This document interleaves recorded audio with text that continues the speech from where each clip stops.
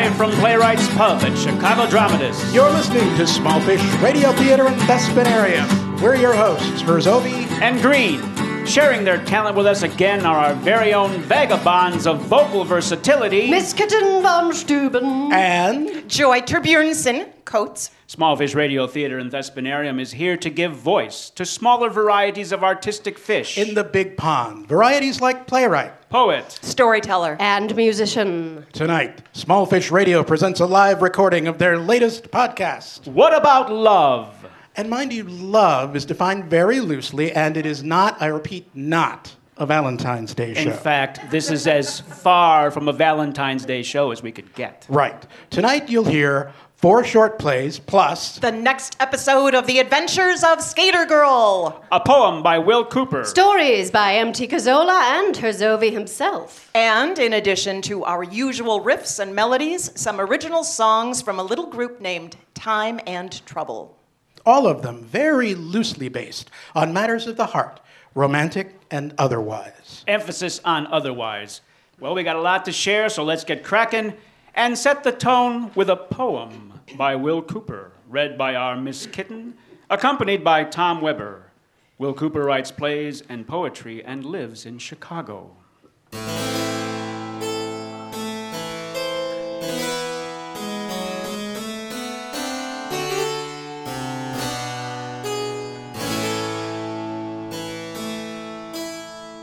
How we say the word is how we see the world. Our mind's compass swings to the heart. The map we follow, our longings arc. Like lips or lash of eye, the constellations of our lives, the sun and moon we travel by.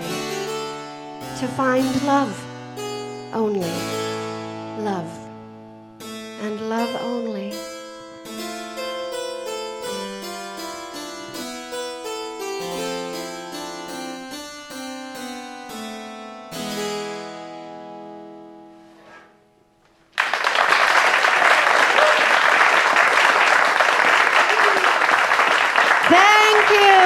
Thank you, everyone. I do like getting applause. You know, I love so many other things, too. Yes, I'm sure you do. It's wonderful, isn't it, having such love in your heart? Yes. It's expensive. Turns you into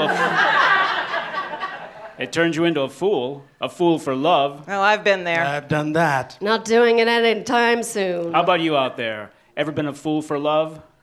Where's the best place to be a fool for love? Any ideas? All right, I know that you've The done something bathtub. embarrassing in your life. Let's hear it. A shed.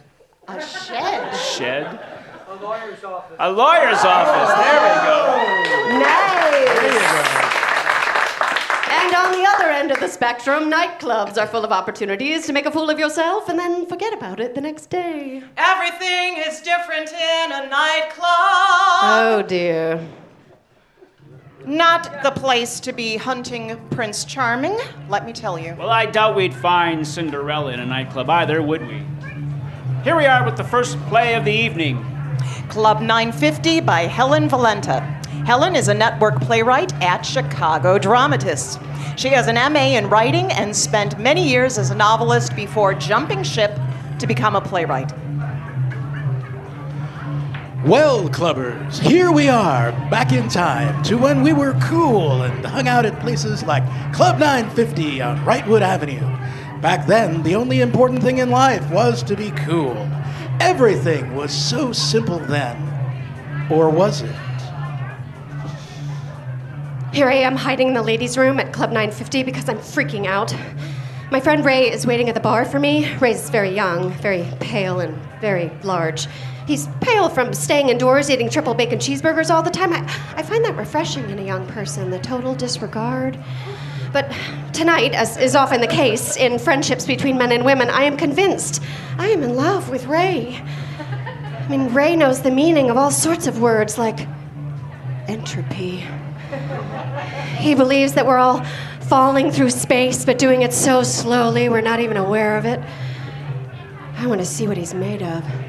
What he'd be like if he would devour me like those bacon cheeseburgers he loves so much, throw me down on the floor and then wipe his lips, or would he be tender and touch me as if I were made of the soft paper the burger came in? Oh, this could be bad. Hey, Ray! What took you so long? I don't know what you women do in the bathroom for so long. I'm on my second drink here. We reapply our makeup just in case we see the perfect man. I don't think you have to worry about that in here.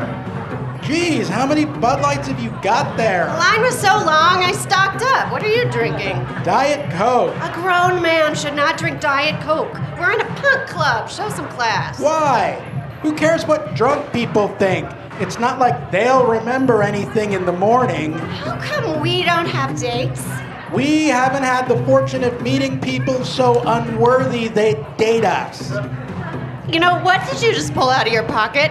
It looks interesting. Looks like you got about 7 little pills there. I don't know what this is. It could be speed, or maybe it's Valium. But if it's Valium, why would it be in my pocket? Wouldn't I have already taken it? It's probably just one of your iron pills. It is green. I wish it were a Valium. There's nothing better than doing an antidepressant when you're in a good mood. Are you in a good mood now? I can't tell. Ray, you're always in a bad mood. I know. That's why I'm here, trying to forget my problems. It's so loud in here I can't think.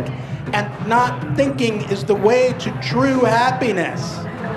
So what do you want to be, up or down? Oh, but you just took those out of your pocket. So? They have lint on them. They're drugs. You're worried about dust? You don't mind inhaling dust? You're inhaling the microbes of the air as you sit there. The fabric of the air is dust. The spores, molecules of old drunks are floating here. Aww. Just past your shoulder. They're entering your ears and your eyes. You're breathing an entire human being through your left nostril. The remains of desiccated violets, hummingbirds, all dust. You know what I like about you? That is probably the one area I can't attempt an answer to. You are a lethal combination of bad and very, very sweet. I gotta dance.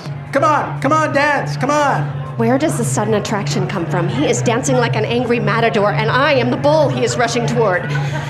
Suddenly, he's very appealing, like a refrigerator door left open to reveal a chocolate cake. But if I open my mouth and proclaim my son in love, I can watch my friendship walk out the door, all 300 pounds of it. Ray, you are like the greatest dancer ever! I gotta sit down.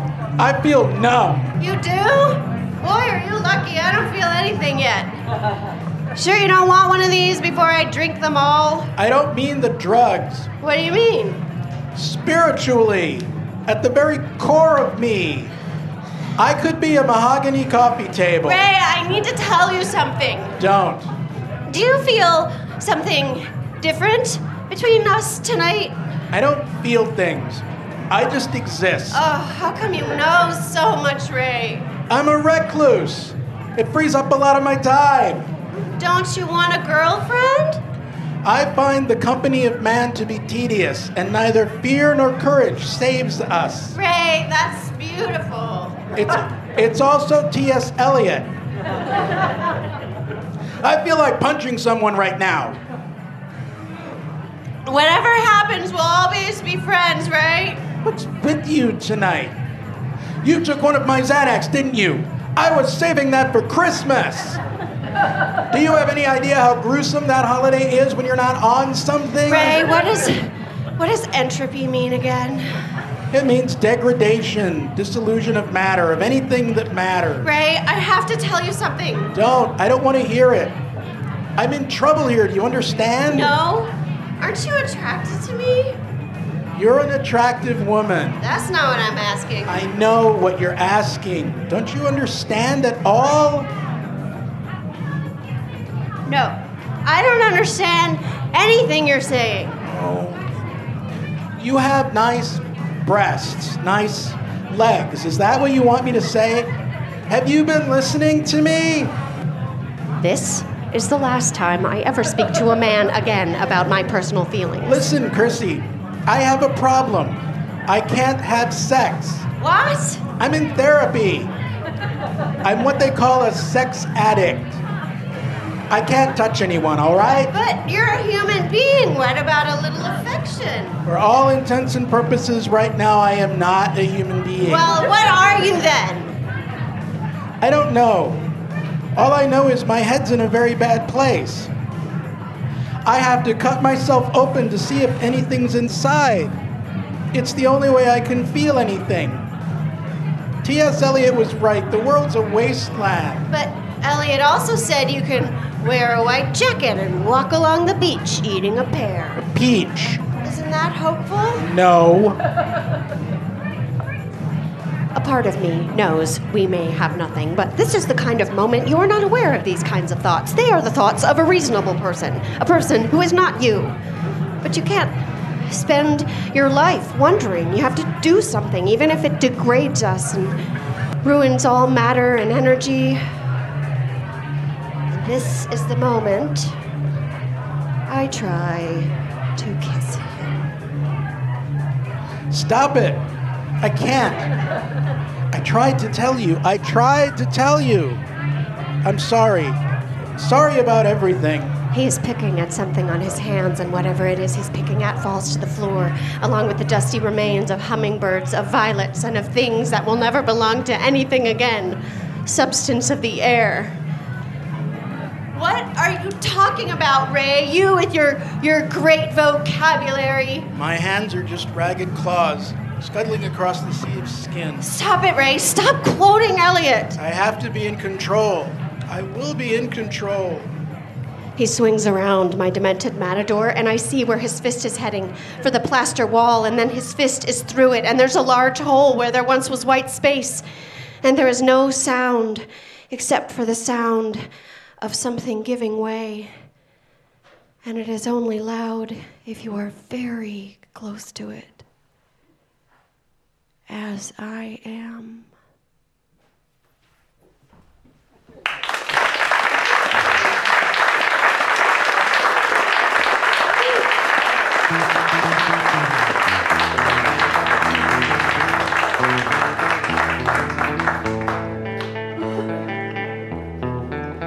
Well, sounds like she's waking up to breakfast alone. Personally, I like being part of the Breakfast Alone Club.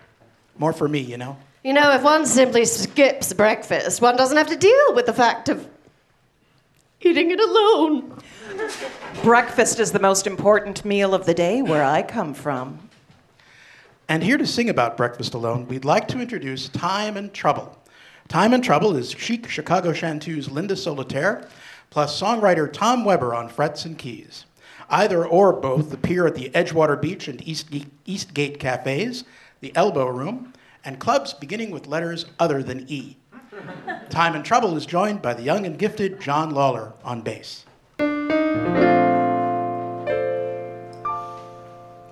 Though my new solitude makes my daytimes a bore, my evenings empty, my nighttimes a chore, there is nothing I mourn like our mornings of yore. Sweet honeydew tastes so luscious when you serve it for two, but turns to mush soon as the twosome is through. Don't you hate having your breakfast alone? Oh, breakfast alone. The only raspy voice you hear is your own. Thoughts of the past put salty tears on your scone. Your honey's on the toast, not the phone that won't ring. Hey, that thing, hear me sing about the bitter brown grounds and the sunny side downs and the dawns that used to be. Rub and sleep from our eyes half an hour before we'd rise. Now I throw on my clothes when reveille blows in the morning for me.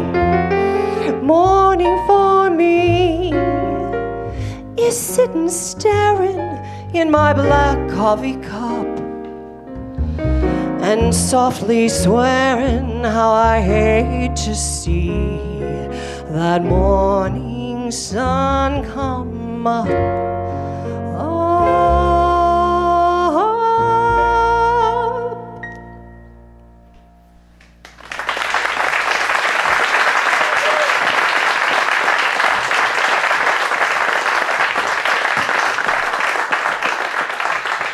You know, to tell you the truth, I really prefer brunch to breakfast. That's because it's late enough to have a drink. Yeah, that eases the pain. Indeed. Our next play is about a man who should have had brunch alone. Tough Neighborhood by Peter Thomas. Peter is a Chicago playwright who does not believe sparrows talk very loudly. In the sauna, after a racquetball game, we join a couple of guys rehashing a weekend brunch that took a surprising turn. Whew, jeez, Bert. You really kicked my ass today. Need a bigger racket if I'm going to return your serves, huh?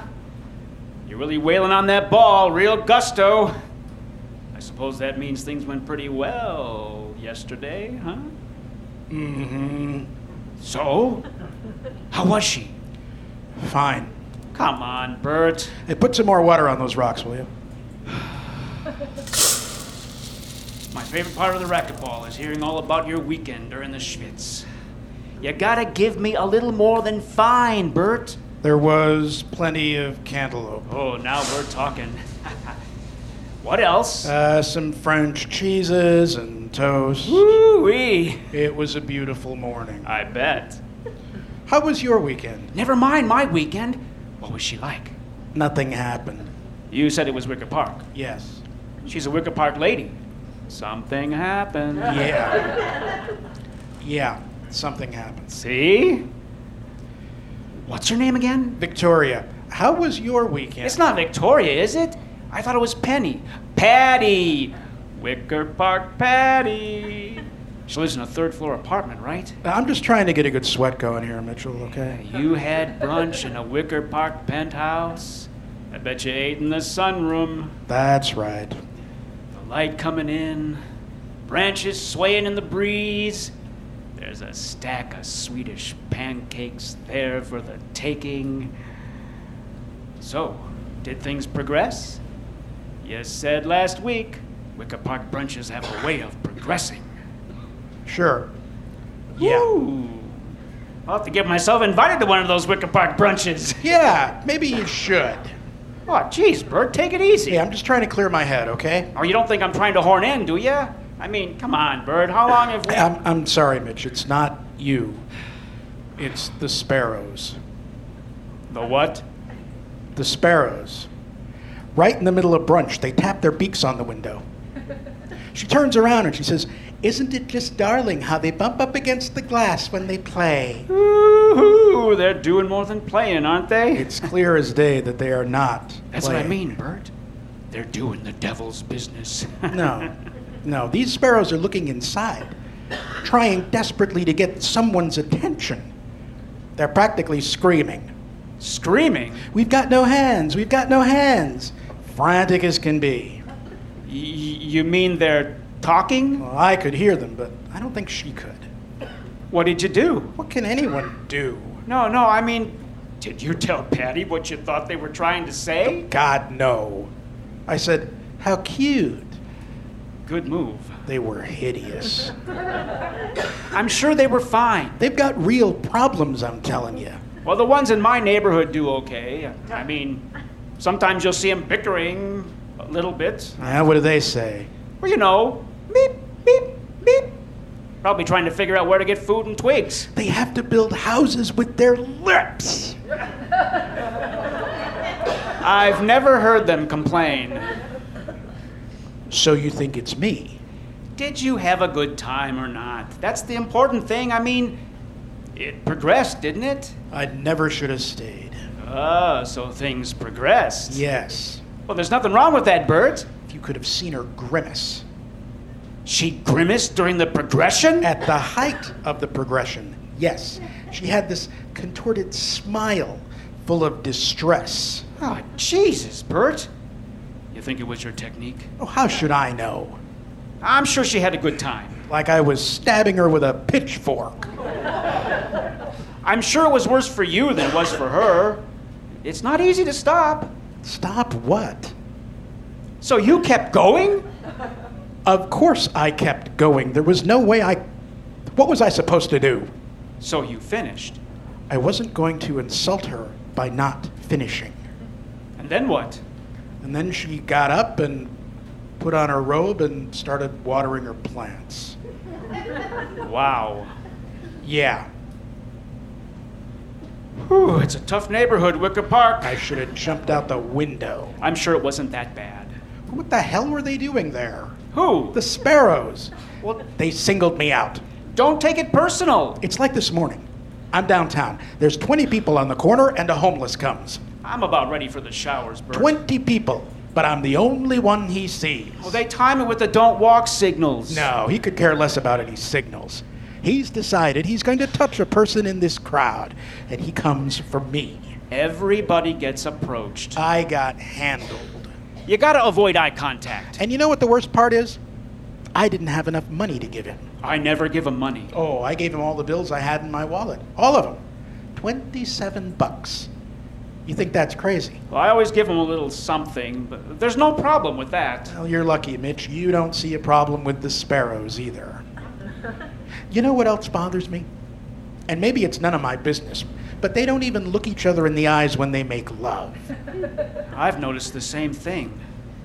Sometimes I see them near the tracks or in the park. They do it in plain view. Yeah, it's like they don't care for privacy. It's like they don't see us. I can't stand to watch. It's like they don't hear us. I don't watch. I can't watch. Possible to watch. You've never seen anything so intimate. It's beyond intimate. They want to scream. That's what I'm telling you.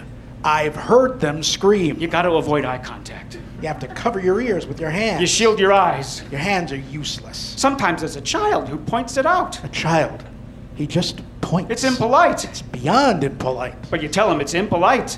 You've got to tell him something. Words are pointless. Sometimes they just keep going, despite it all. That's what I don't understand. Even they don't understand. They only know how they feel. They want to be held. They'll hold anything. I know that feeling. It's repulsive. It's beyond repulsive. You must have wanted to hold her Patty? after what happened. I don't know what happened. So you didn't hold her? No. I gotta hand it to you, Bert. I don't know how you managed to get it through a brunch like that. It's a tough neighborhood. It's beyond tough. Hand me that water, will you? It's really beyond tough, isn't it?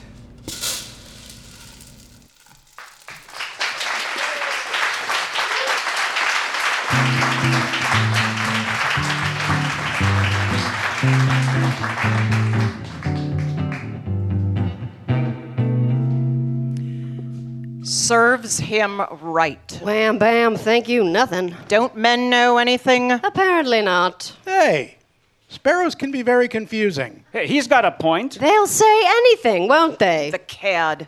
What that woman must be thinking. Women. Like we're mind readers or something.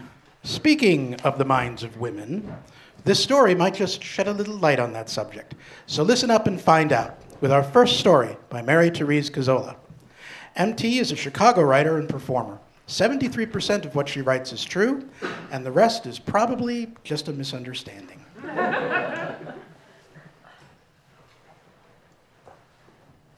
This is called Out of the Mouths of Small Greek Gods.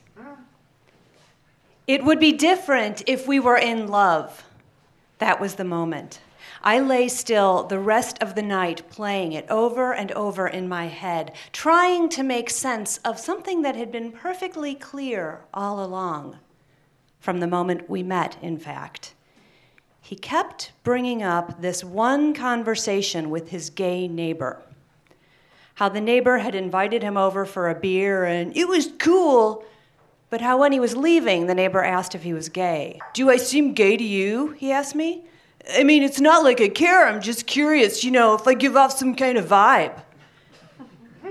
You don't seem gay or not gay, I said, trying to embody both boyish cool and girlish charm all in one easy-to-open package. Did he seem gay? Maybe. If you count being more beautiful than most women I've ever seen, a measure of gender identification, he looked like a Greek god. Like the same straight nose and chiseled chin and the short, full upper lip. But he was smaller and more golden, light hair instead of dark and blue eyes instead of brown. And we were exactly the same height. Did I seem heterosexual or married? I'd said some vows a few years back and hadn't broken any yet. I did all of the laundry and met most of my sexual obligations. And in my opinion, it was my husband's fault that I had met the Greek god in the first place. We had moved to Indianapolis a few years back for his job, and now we were back in Chicago sort of trying. Well, no, not really trying at all to fix our marriage. We were just being married. You want to eat at the table tonight? Nah, let's just watch TV. So, when my one friend from Indy came to town and wanted to meet up to talk over old times, my husband wasn't interested, and I felt perfectly justified in going by myself. And that's where I met my friend's other Chicago friend, the Greek god. He smoked, and suddenly I smoked. We smoked and drank and played pool, and for the first time since losing my virginity 10 years back, I wanted to lose my virginity. The way he looked at me when he handed me the pool cue, and the way he laughed at my little asides no one else seemed to hear, and the way he hugged me at the end and said, "Yeah, we should hang out." Yeah. The first time we met at that same bar, we'd sit and smoke, and I'd run to the ladies' room and hope that I looked pretty enough to be seen with him. Then he started having me meet him at his apartment in Boys Town. He pointed to the window of his gay neighbor. "I'd still hang out with him, it's no big deal, it just makes me wonder if I'm giving off some kind of vibe." Maybe to some people. That night we kissed for the first time. It wasn't cheating. I didn't feel it was cheating because I had been born for this. Born for his lips and his eyes and his touch. I did get a little annoyed when he kept bringing up the thing with the gay neighbor, or his other two topics of conversation, a get-rich-quick scheme that had something to do with truck stops, and his ongoing fight with his dad. But I would just listen and nod and try to look androgynous. And the first time I stayed over, it was like someone had installed Christmas lights across my whole body, around every limb from the inside. We didn't do the actual act, we always stopped, so in my mind, it wasn't actual cheating. Then my husband and I had another fight about kids. "But that's the whole point of being here, to have kids." "Well then, what's the point of our kids being here?" "To have kids." "Well then, what's the point?" Maybe you should move in with your parents for a while." When I told the Greek god, I played it totally cool. I mean, he did have a huge 3-bedroom apartment and only one roommate, but I wasn't asking. And I finally felt fully free, to want what I wanted. And that night when we got to the part where we usually stop, I said, "No, it's okay, I want to." "Well, I want to too, but we've been having so much fun. I mean, this means a lot to me." "It means a lot to me too."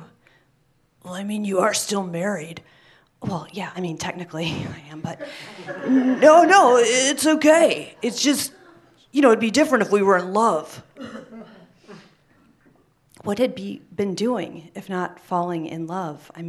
That's what made it different, right? That's what made it okay. "You're right," I said. "You're absolutely right." And I got up off the floor where I'd been sitting since the talking started, and we went to sleep. Or rather, he went to sleep. I held myself absolutely still away from him. I didn't want one cell of my body to touch his, one cell of my greedy, cheating, uncherished body. Also, I held out a slight hope that he might sense my absence and reconsider. But no, he just started snoring like a Greek god whose loyal servant checks on him in the night. And in the morning, we smoked a cigarette, casual as ever. It was a new world I had stepped into, the world of being a sexually alive, grown-up woman. And out of the mouths of small Greek gods came my mantra, for getting out of my marriage, for getting out of every post-divorce relationship that didn't feel right, and for getting my heart broken for the first time. It would be different if we were in love.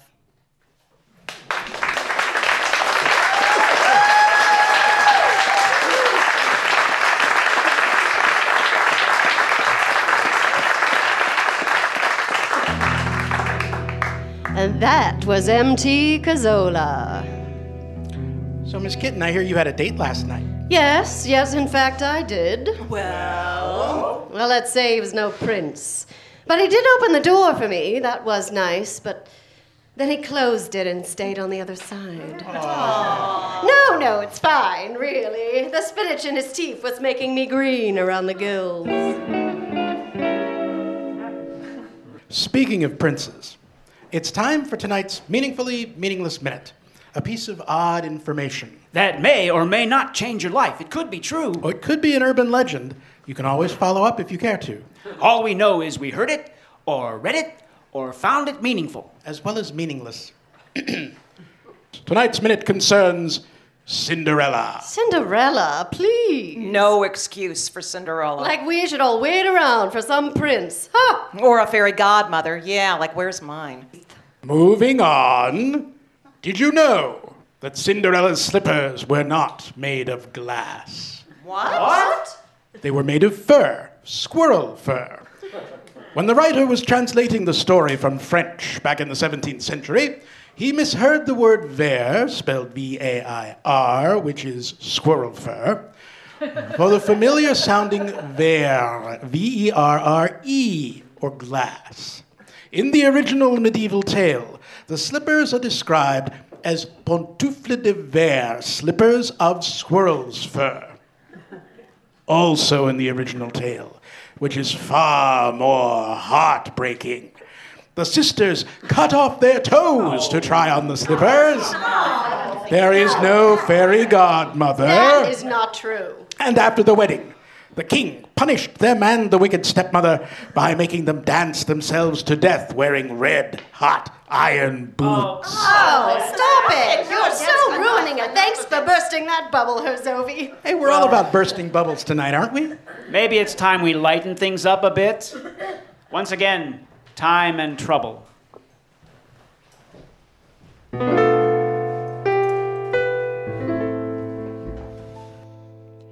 Gee, it's so sweet to slip between the sheets with you when day is through. Hey, did you make that payment to the bank today? Well, that's okay. I don't know why I'm this tired.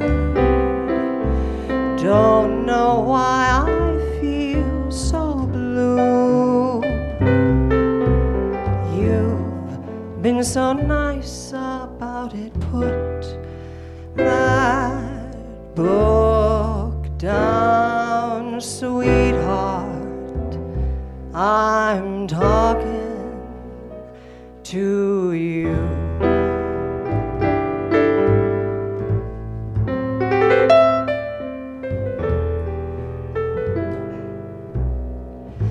I like the guy who is lying by my side right now, stroking my brow. We had our fight till 3. Hard to believe. So many meals made together. So many plans to work through. Will it go on forever? Turn that light out, sweetheart. I am waiting for you.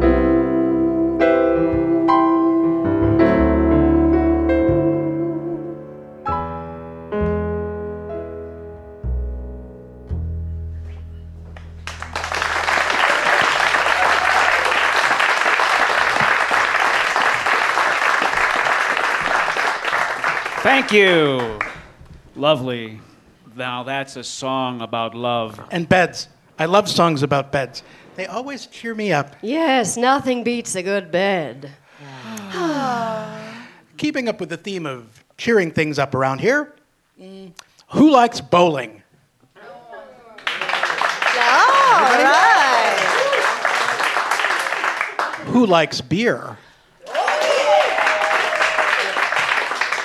Well, if you like bowling and beer, our next story has both. Sort of. Last Call by James McClendon. James McClendon is a Northampton playwright who still misses East Rogers Park. A working-class bar. Melissa, smiling a little too much, sits on a stool turned outward to meet people. An untouched beer sits in front of her next to a bowling bag. Kevin comes up to the bar. Hey, bartender, can I... Yeah, fine. Go talk to the hot girl. Hi. Hi. Hi. Want to know what's in the bag? A bowling ball? Nope. Then I don't know. Hey, bartender! Well, how could you? Because I'm the only one who does. Bartender, come on. What are you drinking? I'm not drinking anything. That's the problem. Well, have this one. Oh, go ahead. It hasn't been touched. What? You don't want it? Oh, I don't drink. You're sitting in a bar with a beer and you don't drink? I know. What are the odds, right? Well, to tell you the truth, it frightens me. Alcoholism and all. I've seen it. It's so terrible. Well, if it's not yours, isn't whoever it belongs to going to be mad? No, he's gone. And he's not coming back. Oh. Sorry. Yeah, no. Well, go for it. It's an IPA, my dad's favorite. Yeah, you know, but if your friend comes back and here I am drinking his beer with his girl, I'm just going to get my own. Suit yourself. You know, back in the day, everyone drank American lagers, which were really just German lagers with all the taste removed. Then microbreweries came along, and all they seem to make are IPAs, because people think that they like them. But if you ask me, they're just mistaking the bitterness for taste. Probably because drinkers are all, by definition, impaired. What kind of beer do you like? IPAs. Oops, my bad. My dad and I would have these terrible arguments about IPAs. How could you fight with your dad about beer when you don't drink? Oh, that's what he said. Oh, only more colorfully, which is a nice way of saying that he swore like a drunken sailor, even though he was just a drunken middle manager. Okay, I admit the bait was kind of theoretical on my part. But you can't know anything about beer if you don't drink. Oh, you can know tons. Well, Dad taught me some, but to really keep up with him, I had to read the trade publications. American Brewer, All About Beer, Beverage World. Once, oh my God, I subscribed to Liquid magazine, thinking it must be about the beverage industry, right? When in fact it's a periodical aimed at upwardly mobile African American men. And on that count, I am 0 for 3, being neither upwardly mobile, African American, or male. It really should come with a disclaimer. Why do you want to keep up with your dad about beer? Love. I guess. Beer is pretty much what he does. Some guys it's baseball, some guys it's cars. With him, it's harpoon. But our fights weren't usually about what he was drinking, just about how much. You're the only person I've ever met who'd rather read about alcohol than drink it. Well, I'm a reader, and naturally inquisitive, unlike you. You don't know anything about me. Well, I know you're not all, so what's in the bag, Melissa? I'm Melissa, what's your name? Kevin. Oh, what's in the bag, Melissa? That's what I'd be saying if I were you, Kevin, because I'm naturally inquisitive. Okay, what's in your damn bag? Wow. I'm not sure I want to tell you now. Fine. Yo, bartender! I mean, it might freak you out. Bartender! Oh, come on! Just take this one. I don't want your damn beer. You ask me what's in the bag, and then you won't tell me. Bartender! No. You see, you don't care. I need someone who really cares. Why would anyone care what's in your bowling bag? Anyone with feelings would care. Well, sorry. I guess I'm just an unfeeling prick then. Are you crying? Oh, God, come on. I didn't mean I don't care. I'll try to care, okay? Here, have a napkin. But how much can I care if you won't even tell me what's in it? God, no, you're right. I'm not really being fair, am I? Exactly. So, why don't you just tell me? The thing is, once I tell you, I'm going to ask you to do something. Something very personal. And I don't want you to freak out. What? No. I promise I would never freak out. You're pretty cute. What? You're cute. I thought you meant... What? Oh my God, did you think that I was coming on to you? No, not at all. Jesus, no. Oh my God, how warped are you that you would try to take advantage of my condition? Your condition? I thought you said you didn't drink. Oh, forget about it. Just forget it. Okay, forget it. You're the one who brought it up. Psycho. Bartender! His name is Aiden. Can I have a glass of water, Aiden? Yeah, good luck with that. Coming up, Melissa. What? How come he listens to you? Thanks, Aiden. Oh, he listens to everybody. He's a bartender. Hey, Aiden, can I get a drink? Don't just ignore. Come back here. Well, why'd he come over for you? Oh, he knows me. This was my father's favorite bar. Well, how come he didn't call him over for me before? Because then you would have gotten your stupid IPA and left. I thought you wanted me to leave now. Oh, why would I want that? Oh, God, you're right. I am totally confusing you. I'm so not at my best today. Okay, you really want to know what's in the bowling bag? Yes, what's in your frickin' bag? My father. What about him? He's in the bag.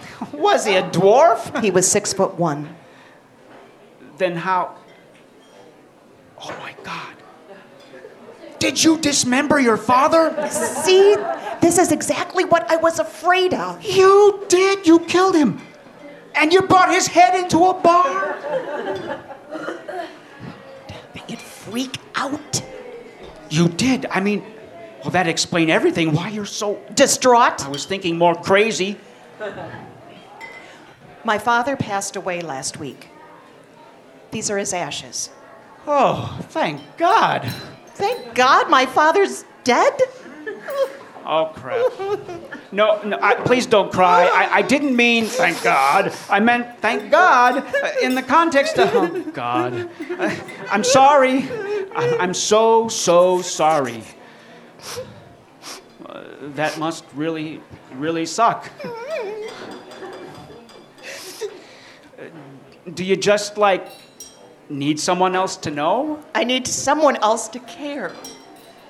one person caring just isn't enough. No, I know. It's not. Have another napkin. Look, I care, okay? I care now. I really do. Thank you. This has been so hard. I'm his only family, and I don't know anyone in Chicago. No, you know Aiden. And now you know me. So was it sudden? Cirrhosis of the liver isn't sudden. Like I said, this was his favorite place. He loved that they still had sawdust on the floor. Oh, yeah. I guess it's pretty quaint. He said it really cushions a fall. His last wish was that I scatter his ashes here amidst the sawdust he loved so well.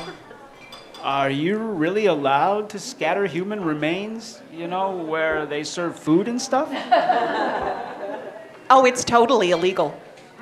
American Beverage did a 2-part series on it last year. Apparently, it comes up a lot. Aiden can't help directly because he could get fired, but he's been ignoring you to give me time to ask you to help. How can I help? These 2 Ziploc bags of gray ash, well, that's all that's left of Dad. I put one in each pocket. Wait, they're open. Your dad's gonna leak out in your pockets. That's the idea. My dad's favorite movie was The Great Escape. These POWs are tunneling out of a prison camp, and they have to get rid of all the dirt. I've cut holes in my pockets just like they did, and now I just have to walk around and, shake a little bit. So what do I do? Well, Dad tends to drift into piles. At least the sand I practiced with did. So I need you to kind of smooth him out with your shoes so it's not so obvious. Really? He'll come right off, according to American Beverage. Please, Kevin, you're my only hope. Yeah, sure. He's just gonna get swept up. He knew that. He just wanted to lie here for a while and soak things up. Right. The atmosphere of his favorite bar. He meant the spilled beer. He really loved beer. Right. Well, let's do it. Okay. Goodbye, Dad. Here we go.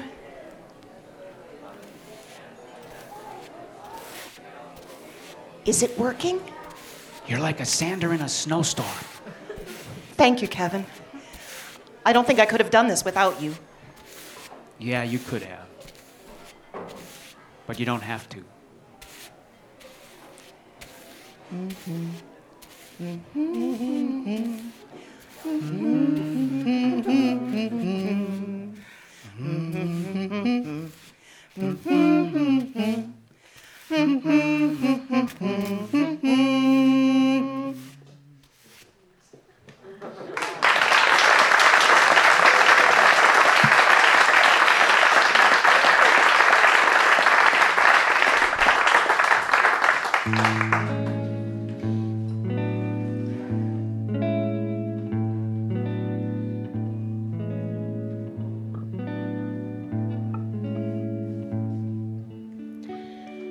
So, what do you boys love? My guitar. Chocolate chip cookies? Well, I love a good vodka gimlet, straight up shaken, not stirred. Hey, what about me? Oh, right. Herzovi, what do you love? Fishing. For what?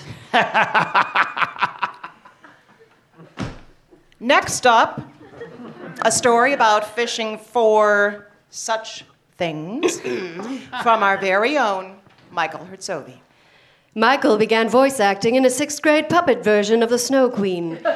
After years of beating around the bush, he started writing short plays and long monologues. He hopes one day to have a solo show in the style of Spalding Gray, where he can just sit at a table and read aloud. Here he is with Fishing Expedition. The other day I was riding the bus, and this woman got on, 19, 20 years old. And she came and stood in front of me, turned kind of sideways, looking out the window. When I ride the bus, my wheelchair fits in a space right behind the driver. To my right, I can see everybody that gets on the bus. Here's the thing. If she hadn't been standing right in front of me, or if she'd been facing the other way, or standing across the aisle, it wouldn't have got me thinking. She was wearing this little white t-shirt, and her belly button was showing. And whenever I looked over, every time the door opened, there it was. Eye to eye, so to speak. No big deal. I've seen belly buttons before. It was an innie. But the pants she was wearing, well, I guess you'd call them hip huggers or lowriders, or I don't know what you'd call them.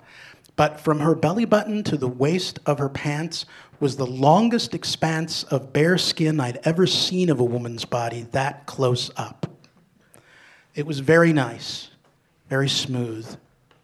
Don't get me wrong, nothing was showing that shouldn't have been showing. There was just so much skin. I had no idea that there could be that much body down there before,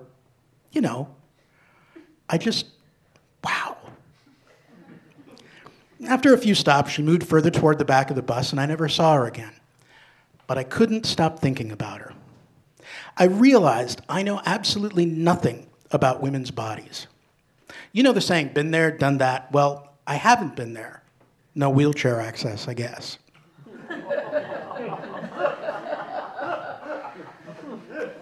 I'm an intelligent guy. Women have told me I'm smart, funny, charming, attractive. At least 4 women have told me this. I feel like that guy who goes fishing, and he's got that vest with all the loops and pockets, and he's got the hat with all the lures stuck on it, and he's got the net under one arm, and he's got 4 or 5 poles in his hand, and he goes out on the lake, and he's out there for hours, and finally he comes back in, and he goes to the store, and he buys himself a TV dinner, and he goes home. It hasn't always been like this. I used to go fishing every weekend. And all around me, guys would be catching fish. There'd be a guy over there with 2 or 3 little bluegills. Somebody up ahead would have a bass he'd keep reeling in. And way over there, there'd be a guy working for hours and end up going home with a record-breaking northern. And I'd sit there looking around, every now and then check my hooks, make sure they're okay. And then it would be time to come back in, and I'd think, well, nothing this weekend. That's okay. I know they're out there. I saw them. And once in a while, I got a bite, a little nibble here and there, and I'd think, yeah, all right, fishing. But as time went on and I kept coming back empty-handed, I started to wonder what I was doing wrong. When I was a younger fisherman, I did not fish for trophy or for sport. To me, it was a quest. If I kept at it and was pure of heart, brave and true, and never gave up, I would catch that one great catch. 2 or 3 times I got a little tug on the line, and then I'd reel it in slow, not so hard they feel the hook, but not so soft they wander off. But with me, though, somewhere in the reeling in, they just let go of the hook. They said, I respect you too much to get in your boat. And after declaring their respect and admiration, they dove deep, never to be seen again. One time I almost had it. I threw out a line, and right away I got a look, a smile, a little nibble. I remembered why I go fishing in the first place. I let line out, I took it in. She was zigging and zagging, going under the boat, going around the boat. I worked like crazy so the line didn't get tangled. It took months. And in the meanwhile, I wasn't looking to catch anything else. This was it, because I thought it was a good catch. And I got to where I thought it was the right time to set the hook, and I got in position and everything was just right, and then I respect you too much to get in your boat. And she dove deep, never to be seen again. And every now and then someone will say, just get a guide, a professional who knows the ropes. I'll give you some tips, teach you a thing or two. That's a good idea, I suppose. But what if I get a guide and we go out and it's great? Everything works. But then I go out on my own and I get nothing. After a few weeks of coming home empty, I'm going to want to get some new tips, get my confidence up. Next thing you know, I'm the one that's hooked. But lately, the past few years, I haven't gone out very much. The minnow bucket's hanging on a nail in the shed. The fishing poles are all stacked neatly. And the boat? Well, the boat's up on blocks, all covered up so it stays dry. I think maybe my fishing days are over. And that's okay. Well, not really, but it is perfectly possible to live a healthy, productive life and be completely fishless. Don't get me wrong, I'm not anti-fish. But it's a lot of work. Now, if there is a catch out there with my name on it, she's going to have to swim right up to the beach and land on my feet. Because I'm tired of fishing. Still, sometimes, when the summer breeze blows, when the sun sparkles off the blue of the lake, when a pretty girl gets on the bus, I think maybe one of these days, I'll take the boat out again. Wish me luck.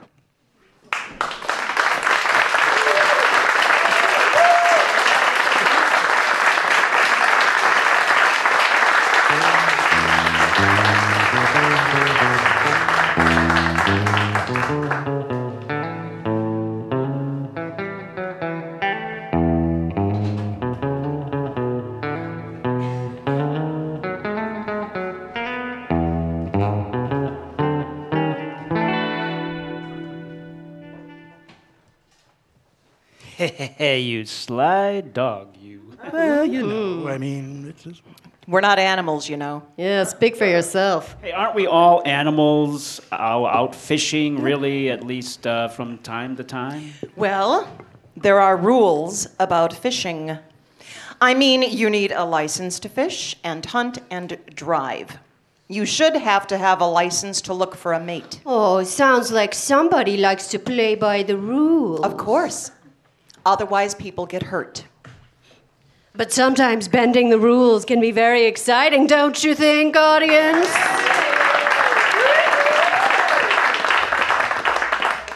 Once again, ladies and gentlemen, here's Time and Trouble.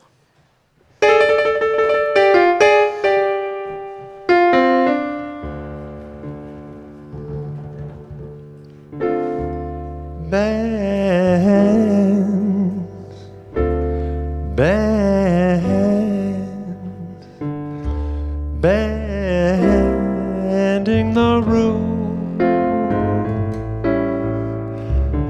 going too far would be thoughtless and cruel. We'll only bend the rule.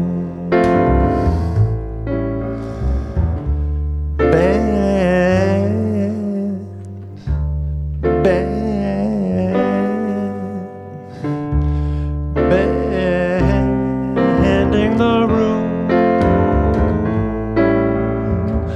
Honey, don't you fret, this is perfectly cool. We'll only bend the rule.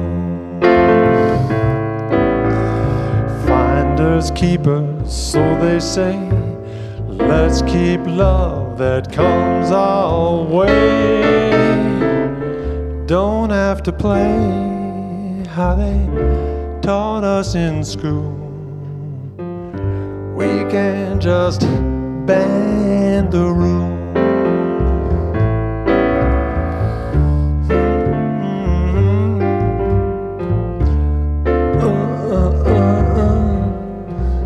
Hey, hey, hey, what do you say?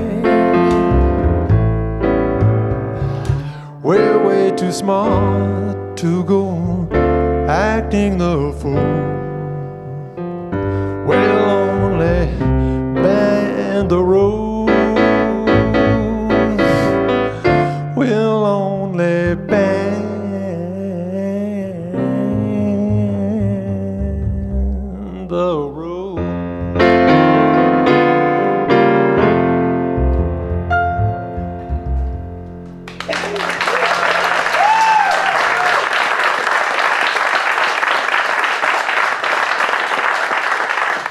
Oh, bending the rules. Kind of dangerous. I love danger. It's such a turn on. Don't you think, boys? Mm-hmm. It's overrated. Well, especially when it blows up in her face, yes. Up next, a goose who makes a date with danger, and, well, you'll see. Goose Noir by Wendy Schmidt. Wendy Schmidt is a Chicago playwright who has spent an inordinate amount of time observing North American waterfowl.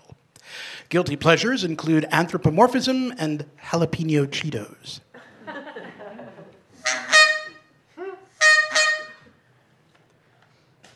I never thought I'd be the type to stray from my marriage.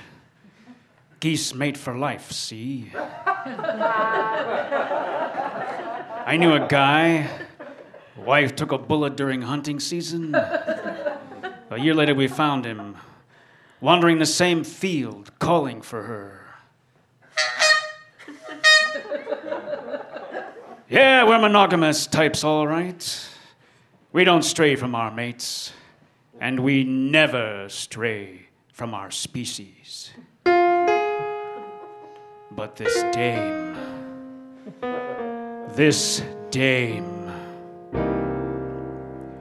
My wife Sonia and I had been happy. Oh, I love you, Billy. We'd been together going on 6 years, and there was nothing we hadn't done together. We spent our summers on the lakes of Ontario. Come fall, we'd fly into the cornfields of the upper Midwest, and in the winter, it was Arkansas. Oh, I love Arkansas. Yes, the sun in her face, the society parties.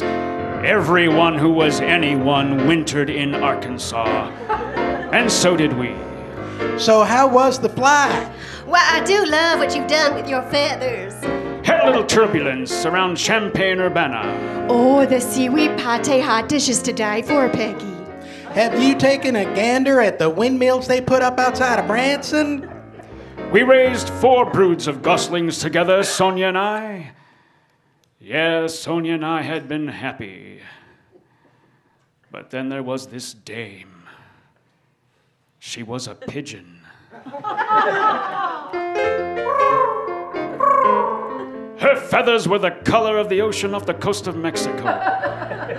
Her body had more curves than a mountain road from 2,000 feet. She had a face like a porcelain doll. And when you looked into her eyes, it was like flying over Niagara Falls for the very first time. She was a pigeon, but she was all woman. I'm not sure why Sonia and I decided to fly into Chicago this summer. Sonia wanted to see something different. She had a cousin who had moved into the city some months ago, and she wanted to see what city geese were like. Oh, Billy, are those skyscrapers? Yeah, those were skyscrapers. Give me a cornfield any day, but Sonia was pretty excited. We landed on the grass at Montrose Harbor after 14 hours in the air.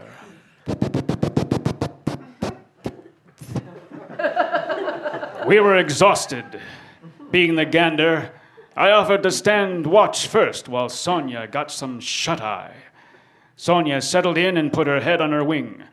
I scanned the lake, the nearby lawns, the parking lot for any sign of threat. And then I saw her. Pecking at some breadcrumbs one of the tourists had dropped. Her beak jabbed at the crumbs, and it was like a freight train jabbing into my heart. I'd explain why she attracted me that way, but you can't explain the sun. When she looked up, it was like being sucked into a tornado, spinning around a few times, getting motion sickness, trying not to throw up, and then being set down in a bean field 6 counties away. I knew it was wrong. I sauntered over. She was coy at first, but then she said, Say, would you like to see what a Chicago alleyway looks like? I know a great place for stale croutons. I couldn't resist. Her voice sounded like a symphony, and her head kept bobbing like a very sexy break dancer. We flew over what seemed like miles of black lawns baking in the sun. Those are rooftops. I almost got caught in a telephone wire, gazing at her tail feathers. Look out! Her voice was like a cowbell on steroids. We descended into an alley.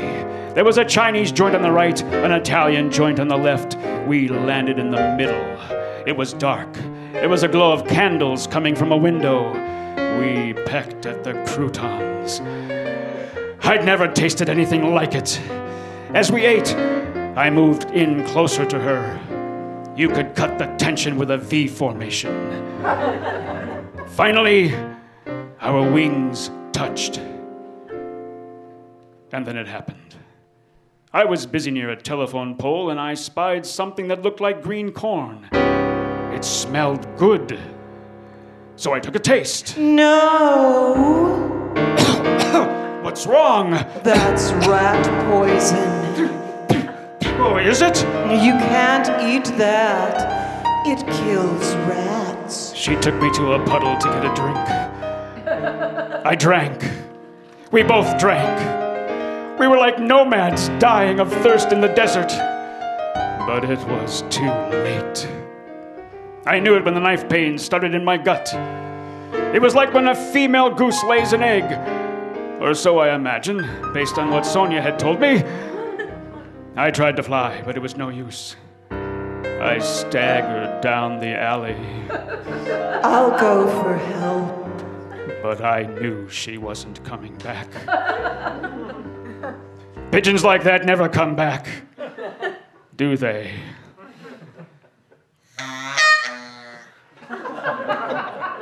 I'm not feeling so good right now. Not good at all. This old alley's looking blurry, and I'm finding it hard to waddle. Oh, Sonia! I'll never see you again. By now you've woken up at Montrose Harbor and you're calling for me. I wish I could get a message to you.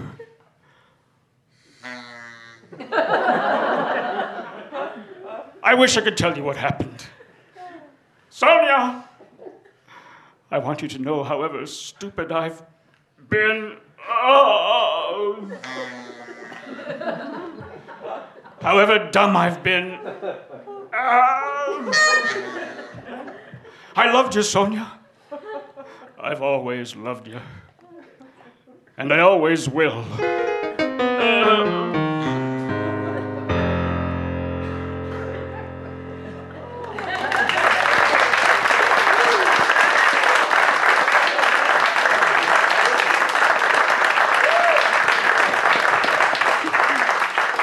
C. Yeah. All right, okay. you've made your point. Whatever, fine. And now for the final take on matters of the heart. Specifically, keeping it beating. We give you the next episode of The Adventures of Skater Girl by Trina Kakasik. Trina got her start in the theater on Chicago's North Side at the age of 9 in the world-famous theater of my own backyard and remains active in backyard productions to this day. Previously, in the first episode of The Adventures of Skater Girl, We met our heroine, Skater Girl, for the first time. and learned how she was quite tragically born with a very old heart in her very young body. We also learned of the sick list. Or bucket list. In that same episode, Skater Girl That's me. wore her ice skates to Buckingham Fountain because it was snowing in July. And ice skating on Buckingham Fountain in July was the last item on my sick list. There, she met an old man who caught an Asian carp in that very fountain. The carp's name was Q, and it turned out even Q, the carp, had a list. The next item being, I want to fly with the wings in the sky. Then, because my list was complete, my heart almost stopped beating. But luckily, just as my heart rate monitor was going to beep its last, I wrote another item on my list, and my heart started beating again. It was then I learned of my true mission. Then she introduced the old man and her grandma. For the next thing on the old man's list, which was reading, I can't read because my eyes are bad. and the next thing on grandma's list, Which was to read War and Peace out loud and have someone listen. were kind of connected. And my list was once again complete. And my heart went slower and slower. That is until Q, that's the carp, saved the day by saying, Someone help me find my wings, please. and I wrote, find the wings of a fish on my list. And my heart became lighter. For it was widely known finding wings for a fish could take an eternity. And that is where we join Skater Girl today on her journey to find wings for a fish. Her ongoing mission to explore new worlds, to create new lists, and to add items where no items had existed before. All in the name of keeping hearts beating. So, as Skater Girl and the carp head out to search for the carp's wings, Grandma and the old man begin a journey of their own. Stop worrying, old man. Listen now, I will read to you. But her very old heart, what if it should burst? Oh, as long as she has her list and blood to write with, her heart will not burst. But now we shall read. Let us dance first. Dance? Oh, why, I can't remember the last time I danced. And while we're dancing, we can start a new list. A list of things we must do together. Like a bicycle built for two. We will add laughing and dancing. And reading. And reading. And whatnot. What not? And we danced, first in the park, then beneath a tree under the light of the moon, our hearts light as feathers. So tell me, my dear, how her very old heart came to be so old. Just the way she was born, I suppose. And every time we try to find her a new heart, she turns it down. I guess we just haven't found the right one yet. How tragic. And with that, I added a new item to my list. So, after a time looking for wings here and there, Fish and the Skater Girl realize That to find wings, one must climb to high places, so... we find nearest tree. She hoists me on her back, and we climb it. Oh, look, an apple! And I reach forward to take it, and ouch! I didn't know apples could bite. Very soon, an inchworm peeks out from behind the apple and says, Hey, what are you doing up here? Why did you bite me? I'm a parasite. It's in my job description. If you keep shouting, people will think you are angry. Are you angry? Of course, I'm an inchworm. My life is ever hanging by a thread. Watch out! He could be dangerous. Don't be silly. He's adorable. What's your name? Francis. Francis with an I or an E? Today an I, tomorrow an E. I can't write or spell, so it doesn't really matter, does it? Well, Francis with an I, sometimes E. Might I suggest a list? Bet my list is already longer than yours. How lucky for you. Mine is rather short. Short list, short life. So, the most elusive thing on your list. Silly girl, I would like legs a mile long, so that my life could be measured in leaps. Then I shall take over the world. Oh, yeah? Parasites tend toward infestations of sorts. Also in the job description. Sorts? What sorts? You name it, we infest it.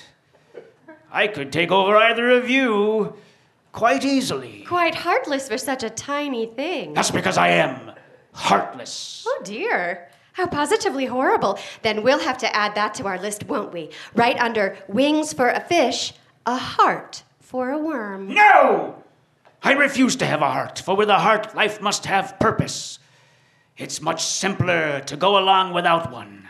You do believe in love, don't you? Love! Ha! No time for such things. We worms are a bitter lot that eats away at life, sucking away whatever dreams you might have. We are the wicked witch, the troll under the bridge, the gremlin under the bed. Why, a troll could squash you under his boot. Too small, am I? Some of the greatest villains in the world were in our diminutive. E. coli, Streptococcus, Napoleon, Hitler. All heartless. Destruction is the duty of the heartless. My weapons, this mouth, and extraordinarily deep pockets. Yes, that's right. I have pockets! Pockets lined with all manner of the unexpected, bottomless with the venom of longing and envy and destructive thread. What lies in the pockets of heartless worms like me is enough to chill the soul of man. Well, we'll just have to change your mind about love. And as I leaned in to give him a kiss... No, stay back, no kissing! A gust of wind came by and took the inchworm from the tree, leaving me with nothing but the tiniest set of teeth marks I've ever seen. You should wash with soap. How could anything so small do any harm? And as we climb down tree, I tell Skater Girl's story of things small but dangerous that eat away at our dreams when we're not looking. Things like popcorn, and how respected grandmother lost 3 children to popcorn, and how popcorn is bait, and how we no eat popcorn ever out of respect to the dead children of grandmother. Popcorn, one of many tiny devils in disguise, miniature grim reaper without sickle, bite-sized angel of death with no wings. And as he spoke, the teeth marks grew, so I added wash with soap to my list. As we traveled on to higher places, look, there, on the ledge. Oh, you mean way up there? Is that... Why, it looks like an incredibly handsome young man. Oh dear, I hope he doesn't fall. And what's that ticking in his hand? Oh, if only I had those wings. We must save him. So off they went to climb the building and to save this young man standing on the ledge. And as they got closer and closer, they could see he was... crying.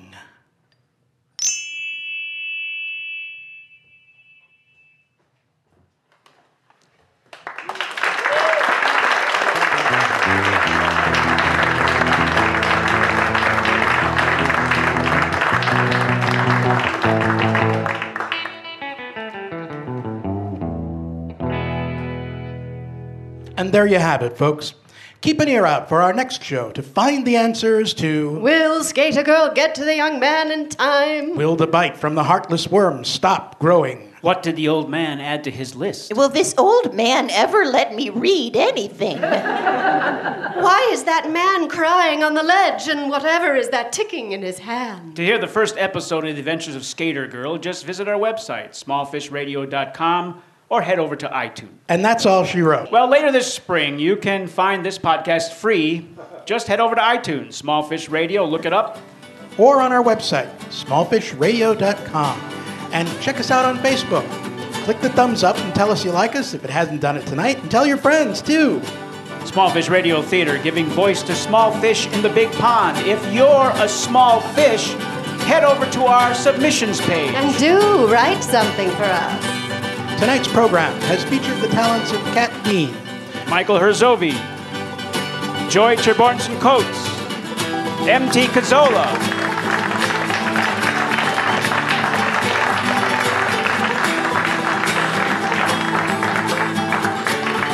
Time and Trouble, and Michael John Kelly.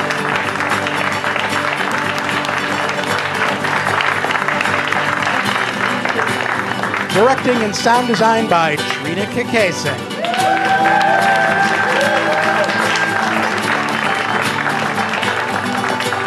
Small Fish Radio Theater would like to thank Playwrights Pub, Chicago Dramatist, and sound advisor Max Kikese. Special thanks to Chicagoland Methodist Senior Services for providing us with rehearsal space. Small Fish Radio Theater is produced by Michael John Kelly and Trina Kikese. Good night, everybody. All right. Thank you.